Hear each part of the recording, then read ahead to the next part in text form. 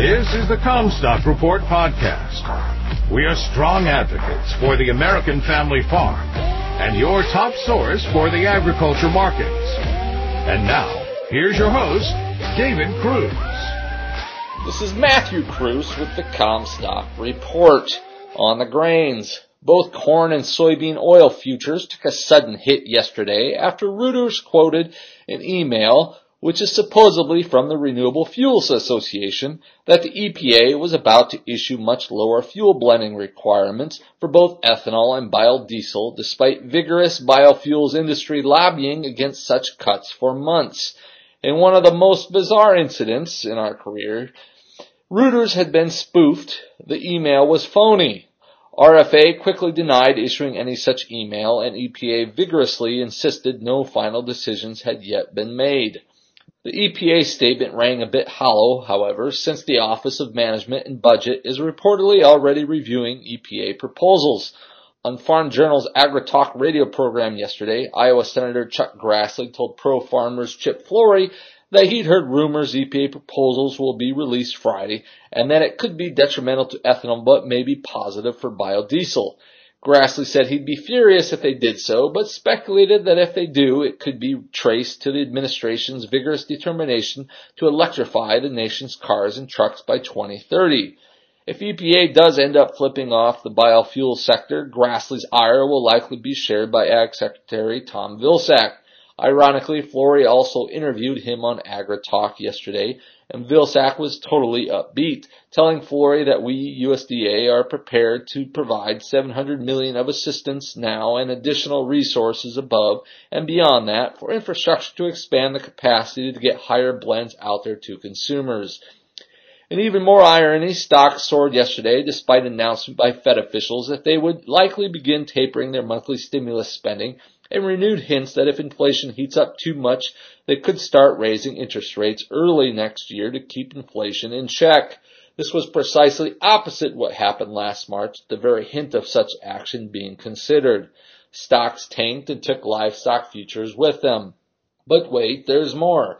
When pressed for explanation for yesterday's surge in stocks, despite the Fed announcement, some say it was because Monday's big break in stocks was such an overreaction to the Evergrande default scare that the stock market had basically already corrected for the Fed's announcement, making further correction unnecessary. Indeed, DTN described the Evergrande crash as a non-event in hindsight.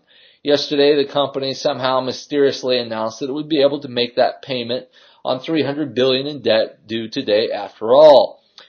Lots of publications are reporting anecdotal yield reports from farmers just opening their fields, and if there's any common theme emerging, it's that yields are about as expected, or a little better than expected, east of the Mississippi, while west of the river early yields are described as not hurt as bad as expected.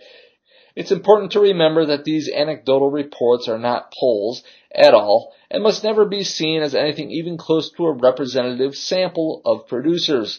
One thing we've noticed is that the early bean yields are more often described as better than expected than corn yields. Wanting to see for myself what history says about the October crop report corn yield relative to September, I went to my database of monthly WASDE corn yield estimates back 28 years. Here's what I found. Of the past 28 years, October yield rose from the September yield 14 times, roughly half, by an average of 2.6 bushels per acre. In 9 of those years, about a third, October yields came in below September by an average of 1.6 bushels per acre. In 5 of those years, the October yield was unchanged from September. So what's this tell me? That going back 28 years, there's only a 50% chance that the October yield will rise, 50% chance it will be unchanged to lower. USDA September yield is 176.2 bushels per acre, already 4.2 bushels per acre better than last year for a year when crop condition ratings through most of the summer significantly lagged last year's ratings. On trade, Ag Secretary Vilsack says the Biden administration is conducting a review of the U.S.-China trade relationship and the Phase 1 agreement negotiated by former President Trump's team. He specifically criticized what he sees as China's abuse of a provision in the agreement that allows China to make their purchases contingent on market conditions. It's so vague, Vilsack says it only provides them with an excuse to miss their purchase commitments. Further, he said the enforcement mechanisms in the agreement are equally vague and effectively useless. You are listening to the Comstock Report. For more information on marketing opportunities. For a more complete version of the Comstock Report with hedging strategies and trade recommendations, subscribe on our website at Comstock.com or reach out to one of our risk management specialists about how we can help you protect your profits.